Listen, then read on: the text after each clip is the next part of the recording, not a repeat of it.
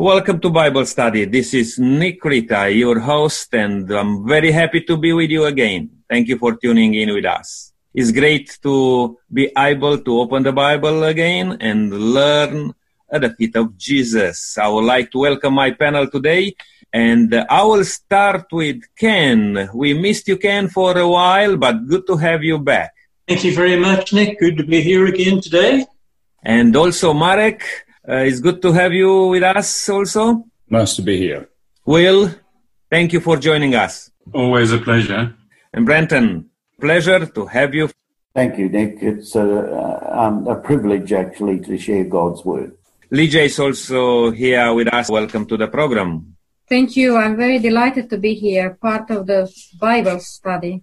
We have a full house today. As you can see, Helen is our facilitator. Thank you for joining us, Helen, and preparing this Bible study. Thank you, Nick. Beautiful day today, I tell you. I'm so pleased to be here. And Helen, it's over to you. Thank you very much. Okay, one of the authors that I enjoy is Mark Finley, and he opens a chapter in his book with "Children are our best teachers and grandchildren are the best of all."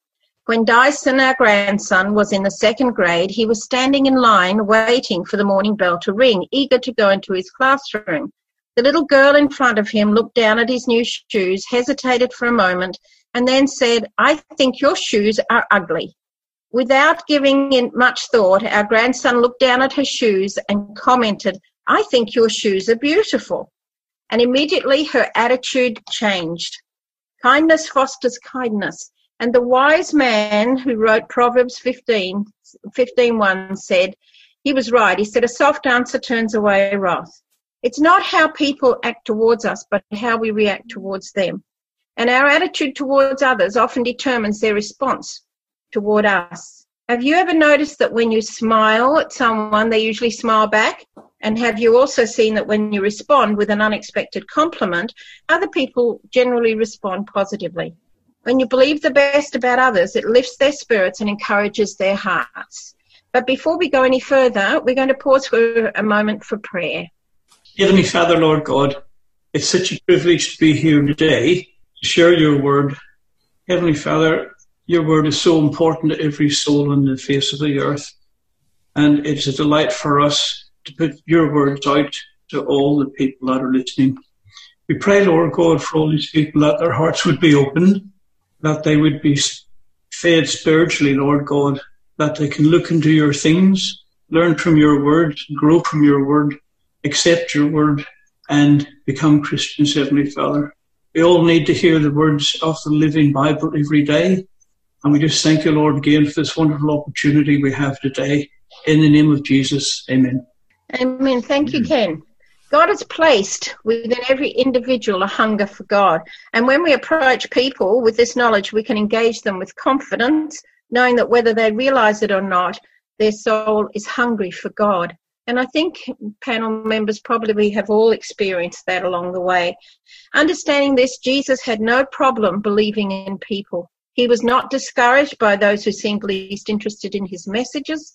And in this week's study, we will see how Jesus believed in people, and we will examine his attitude toward even the ones when others cast off. He approached a Samaritan woman, a Jewish scribe, a Roman soldier, a Canaanite seeker, a woman of ill repute. And in each instance, Jesus looked for the best. He presented the truth, but always in love. Colonel, Jesus never exhibited a tinge even of pride or superiority. He saw in every human being one created in the image of God, yet fallen by sin, and whom he came to save. No one was beyond his love. None had fallen so low that his grace could not reach them. He showed respect to all that he came in contact with and treated them with the dignity they deserved. Jesus influenced people for the kingdom because he believed in people. Their lives were changed in his presence, and he cared for them so deeply. They rose to become what he believed they could be. What a tremendous incentive they have when people are treated well. Absolutely. Thanks, Will. It reminds me of a teacher that went to a school once, and he was given the class that was the worst class of all. and he believed that they were the top class. And when he walked in, he treated them as the most intellectual in the top class. And it wasn't long before the class actually responded, and they became the top class of the school. So it does have a bearing, doesn't it? The foundation of Jesus' message was acceptance, forgiveness, grace, and a hope of a new life. He never minimized the value of truth, but he always presented the truth in love. And I think there's a lesson for us right there. The goal of this study that we're having today is to discover how to apply Jesus' methods in our daily witness. So let's consider Christ's interaction, firstly with the Samaritan woman. John 4:3 and 4 says, he left Judea and departed again to Galilee, but he needed to go through Samaria. First of all, Helen, a little background on the Samaritans. When the Jews returned from captivity under firstly Ezra and later Nehemiah, they encountered the Samaritans, who were part Jew and part heathen. The Samaritans were the people who were left behind when Israel was taken into captivity in 722 BC. And the Assyrians, who were their conquerors, had introduced heathen people into the land, who intermingled, intermarried with the Israelites that were remaining, and the Samaritans were the products of them. What's interesting is they set up a rival temple to the Jews, they had a rival priesthood, and so for Christ to go through Samaria when he didn't really have to, most Jews who travelled from Galilee to Judea went across the Jordan River, down the other side, and then back into Judea. Christ came directly from Galilee into Samaria. I believe what he had was what we call a divine appointment. He didn't have to go through there, but I believe his Father, through the Holy Spirit, directed him to go there because he had a divine appointment with this woman at the well. Thank you, Brenton. Ken, could you read for us, please, John 4:19 and 20? Reading from the King James Version here. The woman said unto him, Sir, I perceive that thou art a prophet. Our fathers worship in this mountain, and ye say that in Jerusalem is the place where men ought to worship. Jesus get into a long theological debate with her, Ken. No, it was very interesting, I believe, what Jesus said. He didn't actually speak to her as one who was trying to overcome her in any way with the knowledge that he had. But as Brendan just said a moment ago about the love he had for people, Jesus obviously had a love for this woman. He also realized that this woman was going to take on board what he said, and so he kept it very simple. And of course, there wouldn't have been much use arguing with her because, as we have learned ourselves, I'm sure over the years, once we get into arguments with people, then walls go up, and it's very difficult to make a connection with them. So Jesus saw her, saw the best in her, as he did with most people, and he realized that through her, many people were going to believe the words that he was going to share with her. Thank you, Ken. Perhaps I can ask the panel a question. What do you think was her greatest need? Helen, according to the Word of God, her greatest need was to recognise that she was a sinner. Just prior to this, he had pointed out the fact to her that she'd had 5 husbands. The man she was now living with was not her husband. And prior to that, he had suggested to her that the drink that he had asked for from her, from the well, he could actually supply her with living water. And she became rather interested in this living water, but first she had to recognise her need. So what's happening here is Christ is actually unveiling gently and lovingly, but nevertheless showing that she's a great sinner, and that what he wants to offer her is the solution to her need. The soil of the heart needs to be prepared before the gospel seed can be sown. Yes. And before it can have the best chance of growing and maturing. I think that the seed of truth is precious and cannot be scattered just onto hard paths to shrivel. And theological argument at the time and now does little to prepare soil for the reception of truth. So true. Merrick? Well, it's kind of an interesting setting. It's the middle of the day. It's hot. He's tired. He's hungry. He's just covered a fair bit of ground, walking across, coming into her territory and so forth. But you know what's really amazing when we look at the attitude of Christ? He is sitting down, politely speaking to this woman. Now, it's interesting when we look at attitudes can have multiple components. There's a cognitive component, there's an emotional component, there's a behavioral component. You know, he didn't stand over her, speaking down to her. He was actually the one sitting down. He was the one making a request of her, requesting a drink of water. I'm sure that the tone of his voice, the very posture that he adopted, were all components of Christ's attitude that really appealed to the woman, established the right sort of environment, the right atmosphere to be able to speak to her, to reach and address the needs of her heart.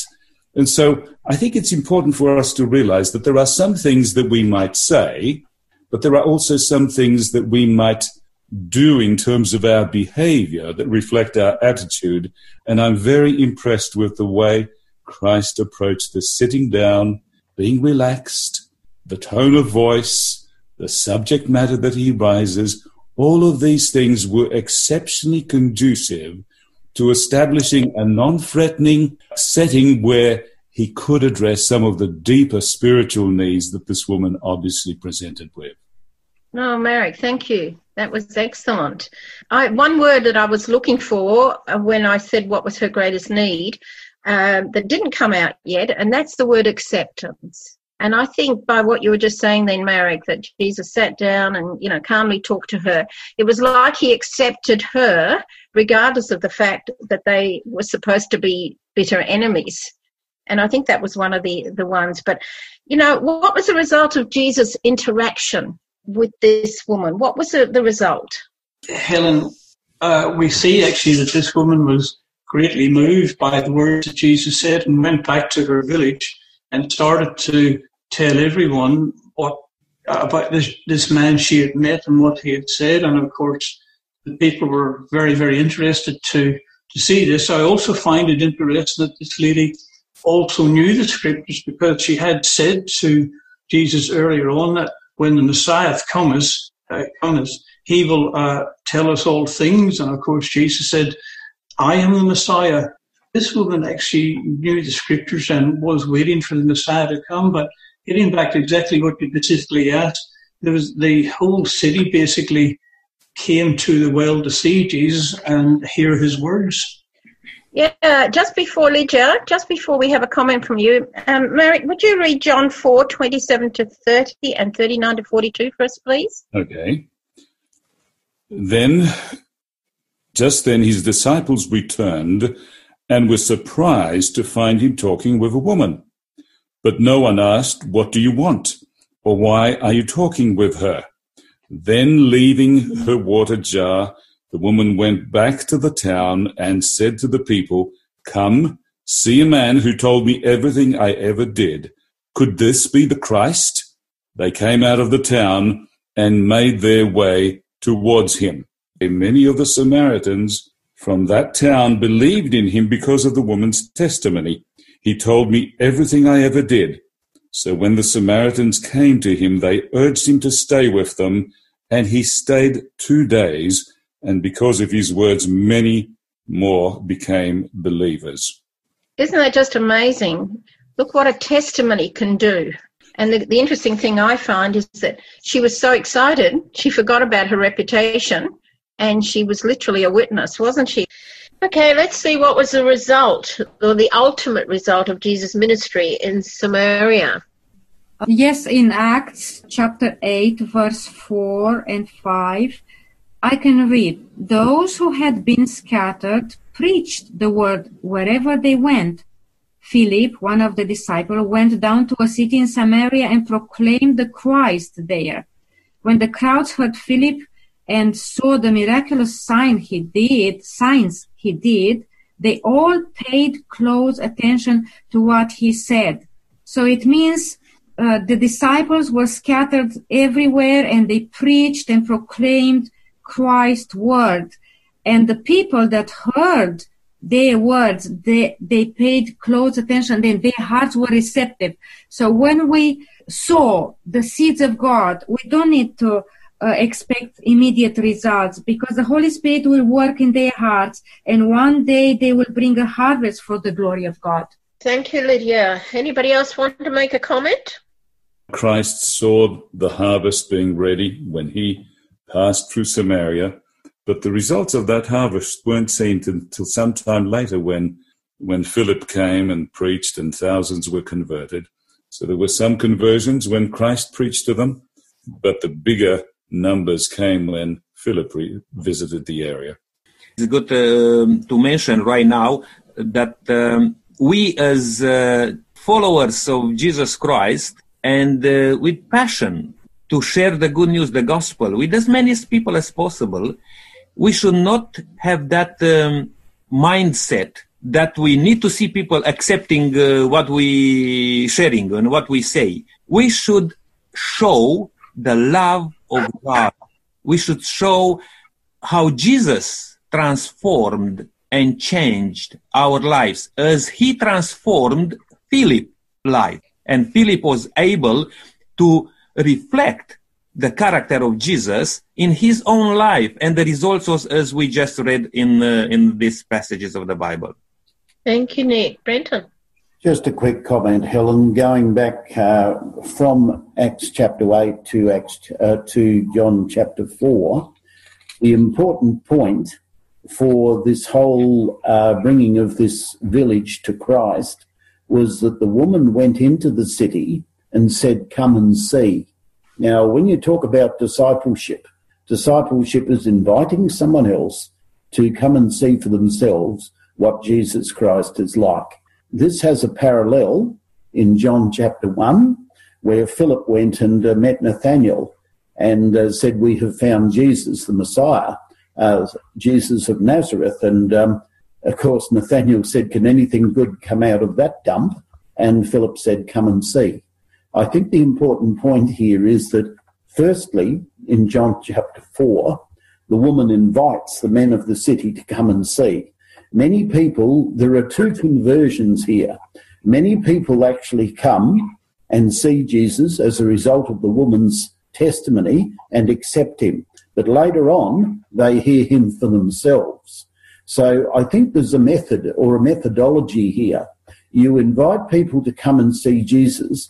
That is based primarily on what you know of Jesus and your experience with Jesus, but they have to, at some point, meet Jesus for themselves.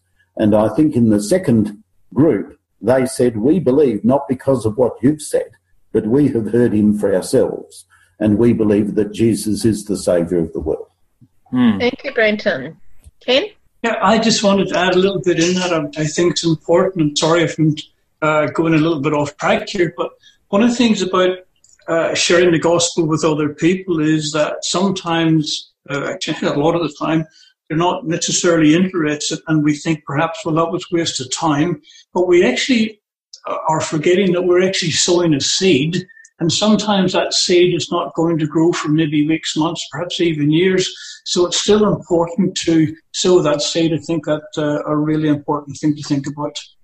And quickly again, Jesus intentionally passed through Samaria. Sometime we need to do that, we need to evaluate, if you like, a situation and have an intentional approach. Now, the tendency of humans are, if they don't see results, they are giving up and move on, do other things. Now, we should just do whatever the Holy Spirit encourages us to do and leave the rest of it to God. So true. Okay, well, let's move on to another story, this time about a woman whom a Jew would have considered an outcast from God, untouchable and unwillable. Brenton, would you share with us, please, Matthew 15:21-28? Certainly, Helen. Then Jesus went out from there and departed to the region of Tyre and Sidon. And behold, a woman of Canaan came from that region and cried out to him, saying, "Have mercy on me, O Lord, Son of David, my daughter is severely demon-possessed. But he answered her not a word. And his disciples came and urged him, saying, Send her away, for she cries out after us. But he answered and said, I was not sent except to the lost sheep of the house of Israel. Then she came and worshipped him, saying, Lord, help me. But he answered and said, It is not good to take the children's bread and throw it to the little dogs. And she said, Yes, Lord, yet even the little dogs eat the crumbs which fall from their master's table. Then Jesus answered and said to her, O woman, great is your faith. Let it be to you as you desire. And her daughter was healed from that very hour. Now, what's interesting about this is, firstly, Jesus has left the geographical environment of Galilee, and he's gone into an area which is almost totally heathen, but does have a number of Jews living in the area. What I find significant, Helen, about this story is that she comes to him and calls him Son of David, which is actually a recognition of him as the Messiah. Now, whether she knew this from her neighbours who lived around her who may have been of Jewish origin, or whether she had heard anecdotally of Christ's miracles, it seems as though she came to him with an attitude of willingness, believing that he could help her. His approach is particularly instructive. He was approaching her the way a Jewish rabbi or a Jew would approach a heathen. He was approaching her as though he was diffident, as though he really wasn't interested. But I think what the Bible doesn't bring out, Helen, unfortunately, is it does not bring out non-verbals. It does not bring out the body language. I believe Christ's body language here was very, very receptive, and she could see this. This is why she kept urging her petition. And when she gets to the point where he says it's not meet to take the children's food and throw it to the dogs, the Greek word there is kunarion, and it is not talking about scavenger dogs that roamed around in the countryside that were unclean, that ate carrion, that ate various other things. It's actually talking about little dogs, puppies, about pets. Pets were actually allowed in their culture inside. And for him to make this comment that, well, I give the food to the children, but if the crumbs fall on the table, she's saying, well, Lord, even the dogs, the little pets, are entitled to pick up the scraps that are left. And I think Jesus can see her great faith, which he recognises here. And he says, oh, woman, great is your faith. Do you realise when you study Matthew, Mark, Luke and John that most of the plaudits or most of the praise that Jesus gave to people for their faith was not given to Jews. It was primarily given to people who were outside the Jewish culture. And I find this particularly instructive. I think Jesus is saying, keep asking, woman. Keep asking, because I'm going to grant you your request, because I can see that you've got great faith. The other thing that it is teaching is it's teaching the disciples that Christ, as I think Marek said earlier on, Christ is not recognising the barriers of class, of race or religion. He is recognising all people as equal and all deserving of his love and compassion. And this must have been a very signal lesson to the disciples, because you find this same principle adopted when the gospel eventually goes to the Gentiles in the book of Acts. Okay, well, let's move on. There is another woman that is coming into our study today, but Jesus spoke to her somewhat more gentle this time than at other times. So let's have a look at in Mark 14:6-9. And Jesus said, let her alone. Why trouble ye her? She hath wrought a good work in me. For ye have the poor with you always, and whoever ye will, ye may do them good. But me ye have not always. She had done what she could.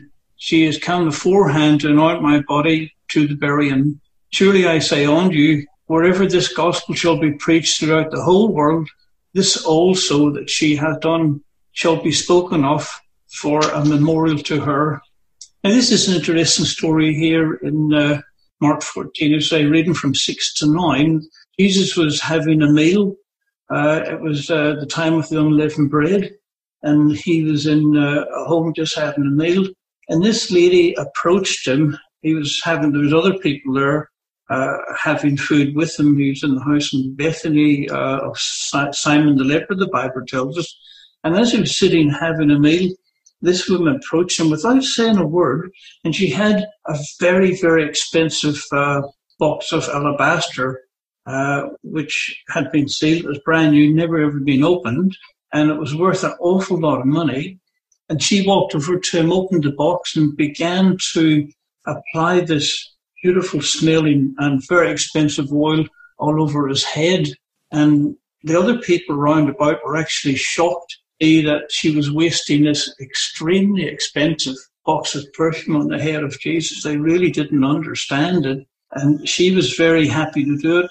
And Jesus was very happy to receive it, so much so that he included it in the scriptures when the scriptures were written, so that it would be a memorial forever to this lady, and we don't even know her name. So it was a very interesting job that was done. Thank you, Ken. Yeah, it's interesting where both ladies, Jesus held them up, didn't he, for their faith. But in light of that, panel, I would like to ask you to give your opinion on what are the essentials of a positive winning attitude. Would someone like to volunteer, please? Well, I think, Helen, there's a number of things to have a winning attitude, not only in our Christian walk, but just everyday walk. And I think, I'm speaking personally, I'm not saying everyone will agree, but my way is to be happy inside. I think if you're not happy inside, it's a bit hard to express happiness outside. So if you're happy inside, and always try to have a smile on your face if that's possible as well. That's really like, it's like if you have a TV but you don't switch it on, but when you switch it on you can see what's happening. So if you have a smile on your face, and of course anything positive that you can say about that person or whatever they're doing. Now, as an example, sometimes when I'm in shopping centres, you see it's usually ladies going around pushing hand carts, and they're sweeping up. And I'll often walk over to them and say, "You're doing a fabulous job here. You keep this place so nice." And I'm sure some of these people may be thinking, "Oh, this isn't a great job and no one appreciates what I'm doing." But again, without these people, we wouldn't have very nice places to walk through. So it's always nice to give somebody words of encouragement, and it's sincerely meant. Okay. And Helen, you asked a question a bit earlier, did you? Yes, I did. What are the essentials of a positive winning attitude? Absolutely. What I was going to say here, you may remember last Bible study, we talked about Jesus' method alone. Do you remember that 4 S's? I suddenly thought of mingling, but there was socializing was one of them, and saving was the final one, wasn't it?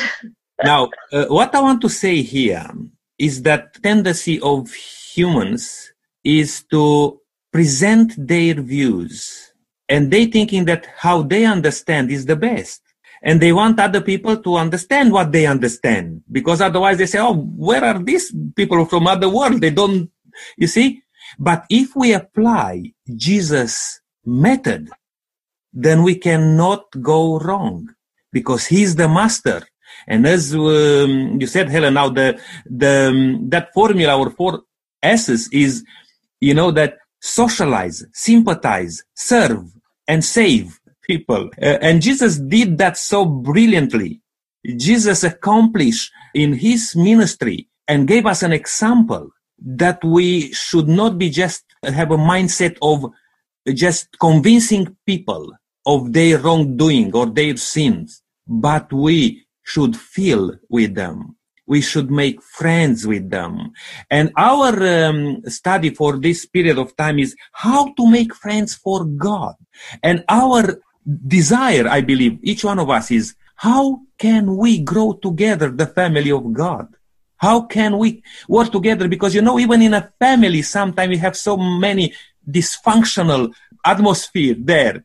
But we want to work together to really feel as a good family. And then to really work nicely together, we need to listen to the master. We need to follow his example. Thank you, Nick, very much. I think that's a good one. At least I remember two of them, but I think we should take that into our minds, because that's how Jesus ministered, socializing, sympathetic. He was serving, and he came to save. Thank you for that. Brenton. Helen, the comment actually is this: Christ's method alone will bring true success in reaching the people. The Saviour mingled with men as one who desired their good. He ministered to their needs and won their confidence, and then he said, "Follow me." I think the first one was he showed his sympathy for them, ministered to their needs and won their confidence, and then he said, "Follow me." Mm. Helen, it's interesting to me that when others were criticizing the lady that was breaking this expensive ointment, when others were criticizing her, Jesus was complimenting her. Yes. And approving her of her actions. And I think it's the whole attitude that we have, or that Jesus had, that makes all the difference when you're trying to tell people about the gospel and the good news. In fact, I believe that if we would humble ourselves before God, be kind, courteous, tender-hearted, and pitiful, there would be 100 conversions to the truth, where there is now only one. That is so true, Will. Well, we need to take that to heart, don't we? Okay, one word keeps coming through my mind again, and I think I brought it out before when I was talking about the woman at the well, what one of her needs was. And through our study, it's the word acceptance.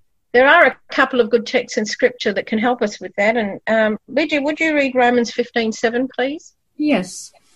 It says, accept one another, then, just as Christ accepted you in order to bring praise to God. So we have to accept one another as we are. That's very important, isn't it? I mean, Christ accepts us. You know, while we were yet sinners, he died for us. And I think about that, and I think how many of us would die for a friend, but how many of us would actually literally die for an enemy. And you think about the worst enemy you've ever had, and really, would we die for them? And yet, you know, we need to love. Nick, can you read Ephesians 4:32, please? Yes, sure. And it's just continuing what, Lydia was sharing. And be kind to one another, tender-hearted, forgiving one another, even as God in Christ forgave you. I mean, this is very important to look again at the example of Jesus Christ, and not to hold on our own feelings or desires we have, because too many times when we read these words, even like this, like be kind to one another, tender-hearted, many times we are thinking of the other people who are not tender-hearted, who are not kind to me. You know, we are defending all the time ourselves instead of looking at our own need, regardless of how other people are acting. I need to be the one to put in place this teaching, this understanding, not to require for others to do that, because this is the tendency of humanity, to just point out the mistakes and wrongdoings of other people and not being able to see. And Jesus himself said that things, how well can see how to take out the speck out of other's eye, but you cannot take it from your eye, the big log in your eye. Yeah, I believe when we read these words, we really need to think of ourselves rather than others to change their lives.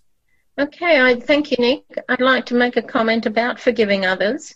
You know, when Jesus looks at us, yes, we're all sinners, every one of us, but he loves us. He doesn't necessarily like what we do, but he loves us. And I think that should be our attitude towards other people. We can love people but not like what they do, but we can still learn to love them through Christ. Sometimes, though, it is difficult to love someone, but what should our attitude be, all the time? Merrick? There's a beautiful comment which says genuine acceptance means that we accept people where they are. That is a precious thought, because when we look at the example of Christ, what happened when the Samaritan accepted Jesus? They invited him to stay with them for 2 days. Did he decline because he was a Jew?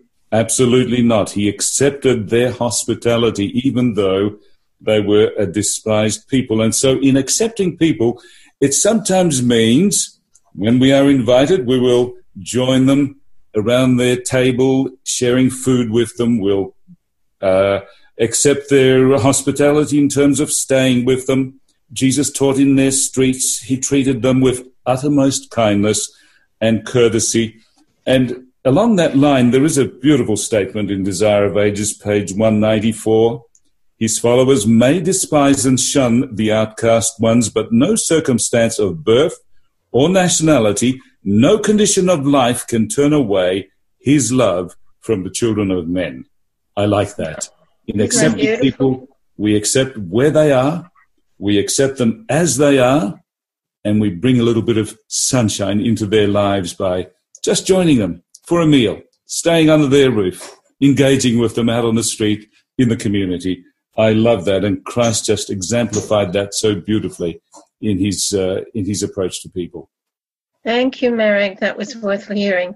Will? Helen, I think that we are inclined sometimes to prejudge people. We're inclined to just, we see only on the outside, and I'm glad that God always looks on the heart.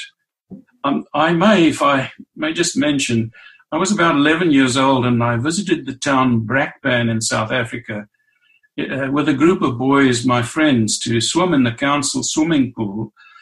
And on quite a few occasions, we saw a woman pushing an ancient black pram with unusually large wheels, but there was never a baby in it, up and down the streets. And the pram was heavily laden with what looked like a lot of magazines and books. And all the children I knew were afraid of her. In fact, the rumor went around, she's a witch. She was always dressed in long flowing black dress with a black hat and a black veil. And she was an oddity in the streets. Some 30 years passed, and I met and married a girl from that very town. One day I happened to ask my mother-in-law whether she had encountered that strange woman with the old-fashioned pram. My mom-in-law said, I knew her well. She was a brilliant musician. She played several instruments and was a concert pianist with a doctorate in music. She developed back trouble, and her specialist had discouraged her from carrying heavy books from one studio on one side of the town to the other studio on the opposite end. Her condition made it unadvisable for her to drive a car, and the medical opinion was that if she could hold on to something to steady herself and do as much walking as possible, it would be beneficial for her spine. And there was our witch, doctor of music. And I thought much since I was a child, if only we could see behind the facade, not judge from a just distance, we might have known much better. And I think this is our problem. We don't see the potential in people always. But Jesus saw the potential in the woman at the well. And he saw the potential in the lady that wet his feet with that expensive ointment. Thank you so much, Will. And also, I would like to say here, can we fall under the temptation of saying that because Jesus said that we have to accept people as they are, then we should not stand for the truth? What I would like to say here is that Jesus' attitude was not do whatever you please. It's all right. I still accept you. Whatever you do, I still accept you. Do whatever you like. Was this Jesus' attitude?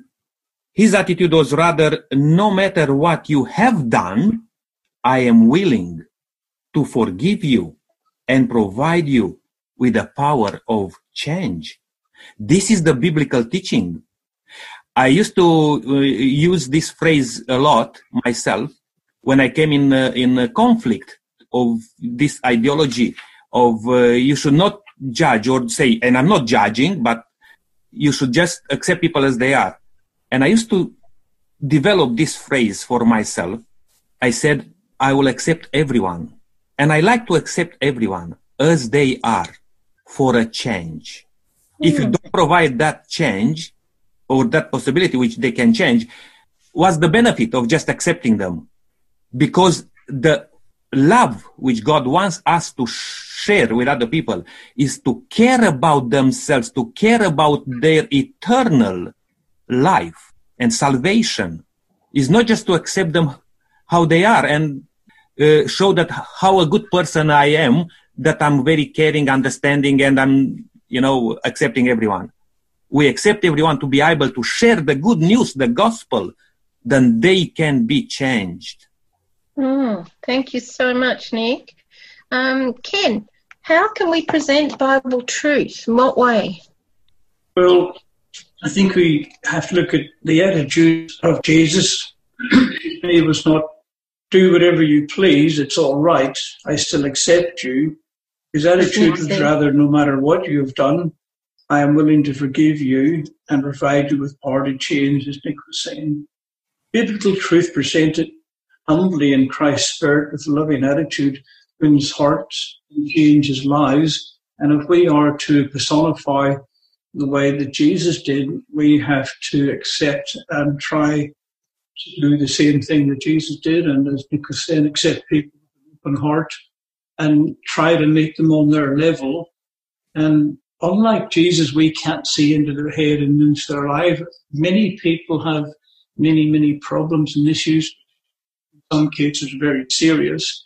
And in some cases, they may be carrying the weight of the world, which we can't see. And we may be having an absolutely wonderful day and nothing could improve. But for these people, the day may not be a good day at all. So it would be really good perhaps to, as we look at them and we're not getting much of a response, perhaps realize, well, maybe they're having a really tough time and I should really treat them with soft gloves on. Yes, Mary. A beautiful statement comes to mind, if I can share it with you. The Saviour never suppressed the truth, but he uttered it always in love. He was never rude, never needlessly spoke a severe word, never gave unnecessary pain to a sensitive soul. He never made truth cruel, but ever manifested a deep tenderness for humanity. Every soul was precious in his sight. He bore himself with divine dignity, yet he bowed with the tenderest compassion and regard to every member of the family of God. He saw in all souls whom it was his mission to save. The love just oozes out of that statement. The acceptance, the compassion for people. What a beautiful description of Christ's approach and attitude towards people. That's a winning attitude. Amen. But how do we get that same attitude, Merrick? Well, very clearly, no matter where they were, he saw something positive in them.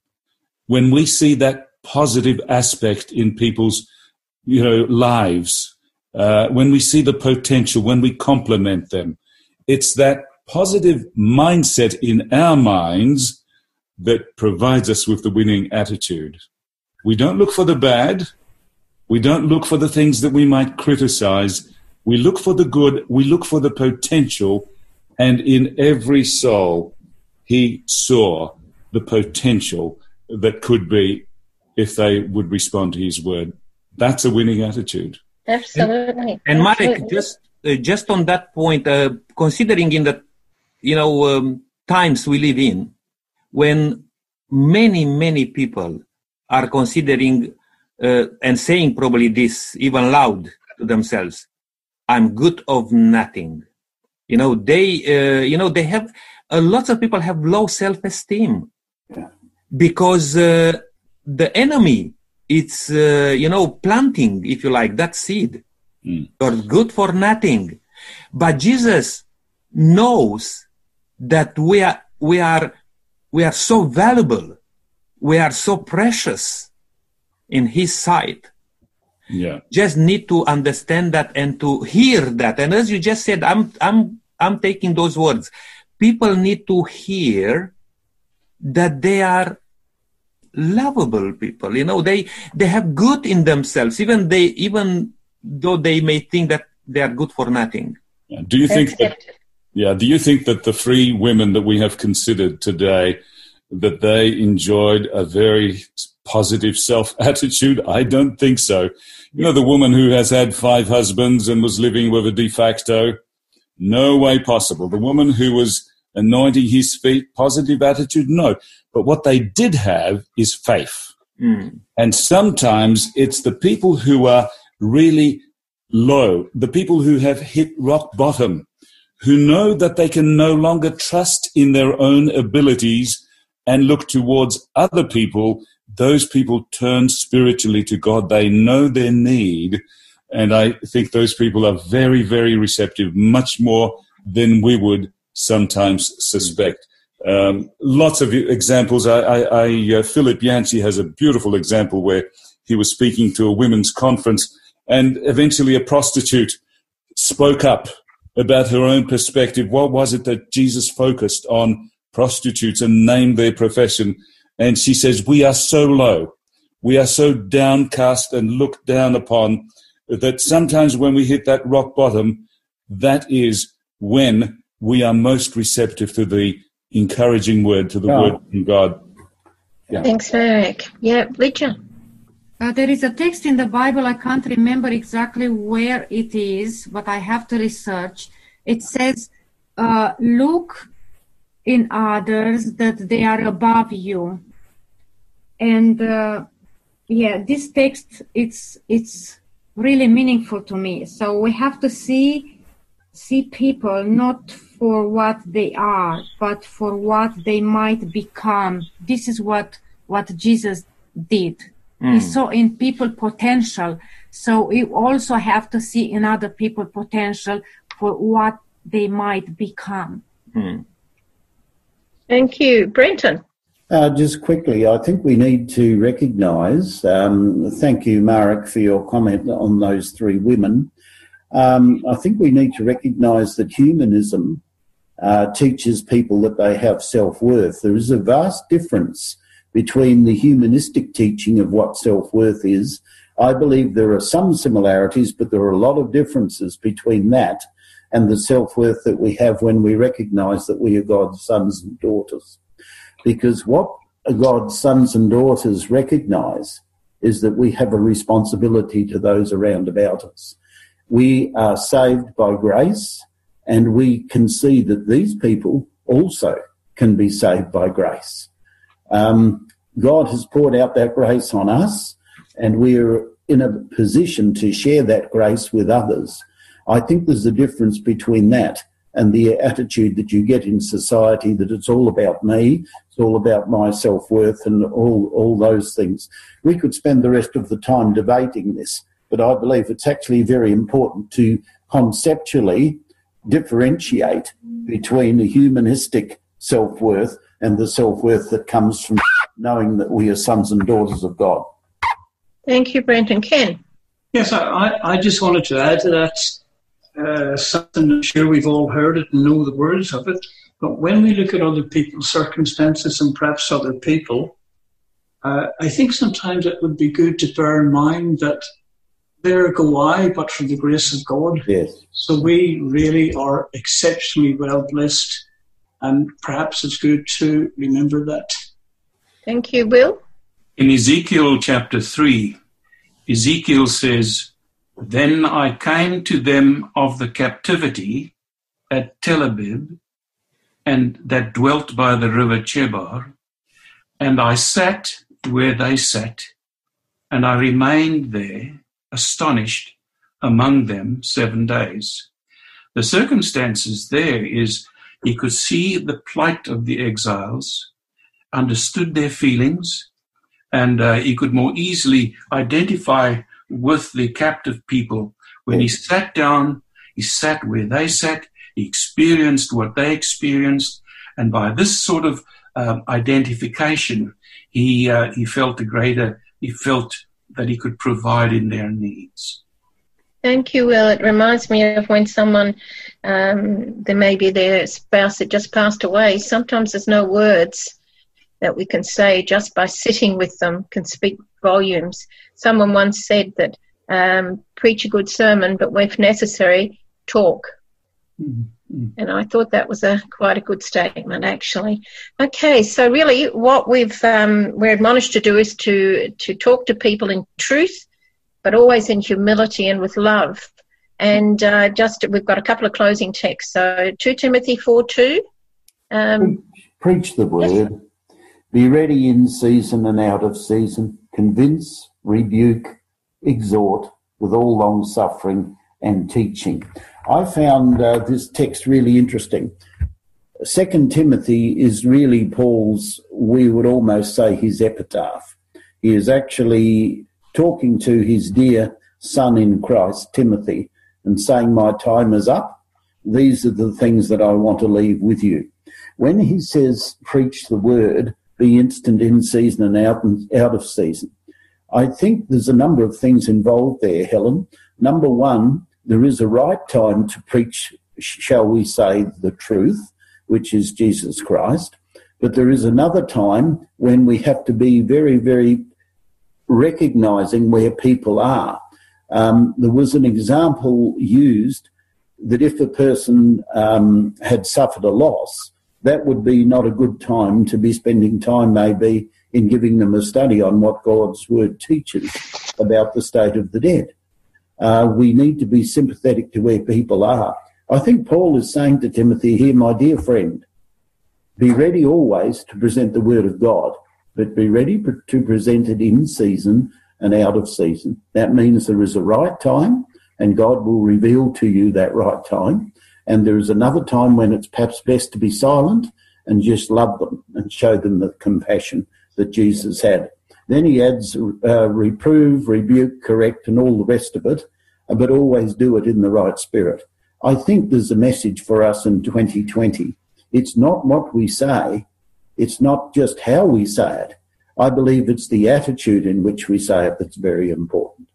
Thank you, Brenton. I think we need to finalise our study today. Just before you go into that, Helen, quickly I want to say this about the truth, because, we probably running out of time here, but don't have much left to really talk a little bit more about the truth and how to share the truth and what truth is. And I did another program recently about is there truth in a pluralistic world when everyone believes that their own understanding and they is the truth? Or is there an ultimate, or how to say that, another good word to describe the truth? Is there an ultimate truth? Is that what we're saying? Yeah, an ultimate truth that God wants us to share, because we can come across many situations and ideologies and teachings of this world, everyone holding on their own understanding and considering that truth. I believe in the context of what we were studying today here, our attitude towards other people, and then how to guide and direct in the whole truth, is to really focus on Jesus himself. There are many Christians in this world, and they have different understanding. And there are many other religions which they will believe in their own understandings. And they will say, you know what, doesn't really matter. As long as you get there, referring to heaven or whatever. And a little story here says, which I disagree with the principle, says, doesn't matter which path you take to reach the top of a mountain, as long as you get there on the top of the mountain. I disagree with this, because in the Bible, it's only one way to get to heaven. Now, even if for those people who don't believe in Bible, they are not Christians, there is still only one way if you want to have eternal life. You cannot reach that through different ways, various ways. And this is the thing which, how can we establish here? What is truth? Probably we may, in the next programs, we'll be able to even emphasize and talk a little bit more about this. But over to you, Helen. Have I got time to do a quick summary? Yes. Okay, I was just going to say that God often surprises us because he works in ways and places that we wouldn't expect. If we had eyes to see and ears to hear and minds to understand, we will sense the Holy Spirit's working in the lives of other people around us. And the scales will fall from our eyes, and we will see others through Jesus' eyes. Christ saw people not as they were, but as they might become, refined and ennobled by his grace. He believed in them, so they rose to meet his expectations. And in view of that, I'd like to just say in summary, just a couple of principles of developing a winning attitude. Number one, ask Jesus to impress you that all people have spiritual longings and are winnable to Christ. Number two, seek to develop positive, Christ-centered relationships with those in your sphere of influence. Number three, pray for opportunities to share divine truth. And number four, present biblical truths in the context of loving relationships. Let's pray. Loving Heavenly Father, Lord, this is an important lesson, and there are many things that we need to learn. But first and foremost, we want to thank you for your words and thank you for the lesson. I pray that we will take it into our hearts, each one of us, and that we will fulfill the commission that you've called us to do. But may we follow your example, Lord, in witnessing to others. May we be loving and lovable Christians, Father, and may people see that we spent time with you, and in turn we can lift you up to them, and your promises you will draw them to you. Bless each one now, I pray in the loving name of Jesus. Amen. Amen. Thank you very much, everyone, for your input. I believe this will really challenge us to not only have a winning attitude, but to understand and to believe that we are winners. We are victorious through the blood of Jesus Christ. And I pray that everyone will experience that and will be able to shine the great light of Jesus Christ around us all. Until next time, may God bless you and keep walking in the footsteps of Jesus.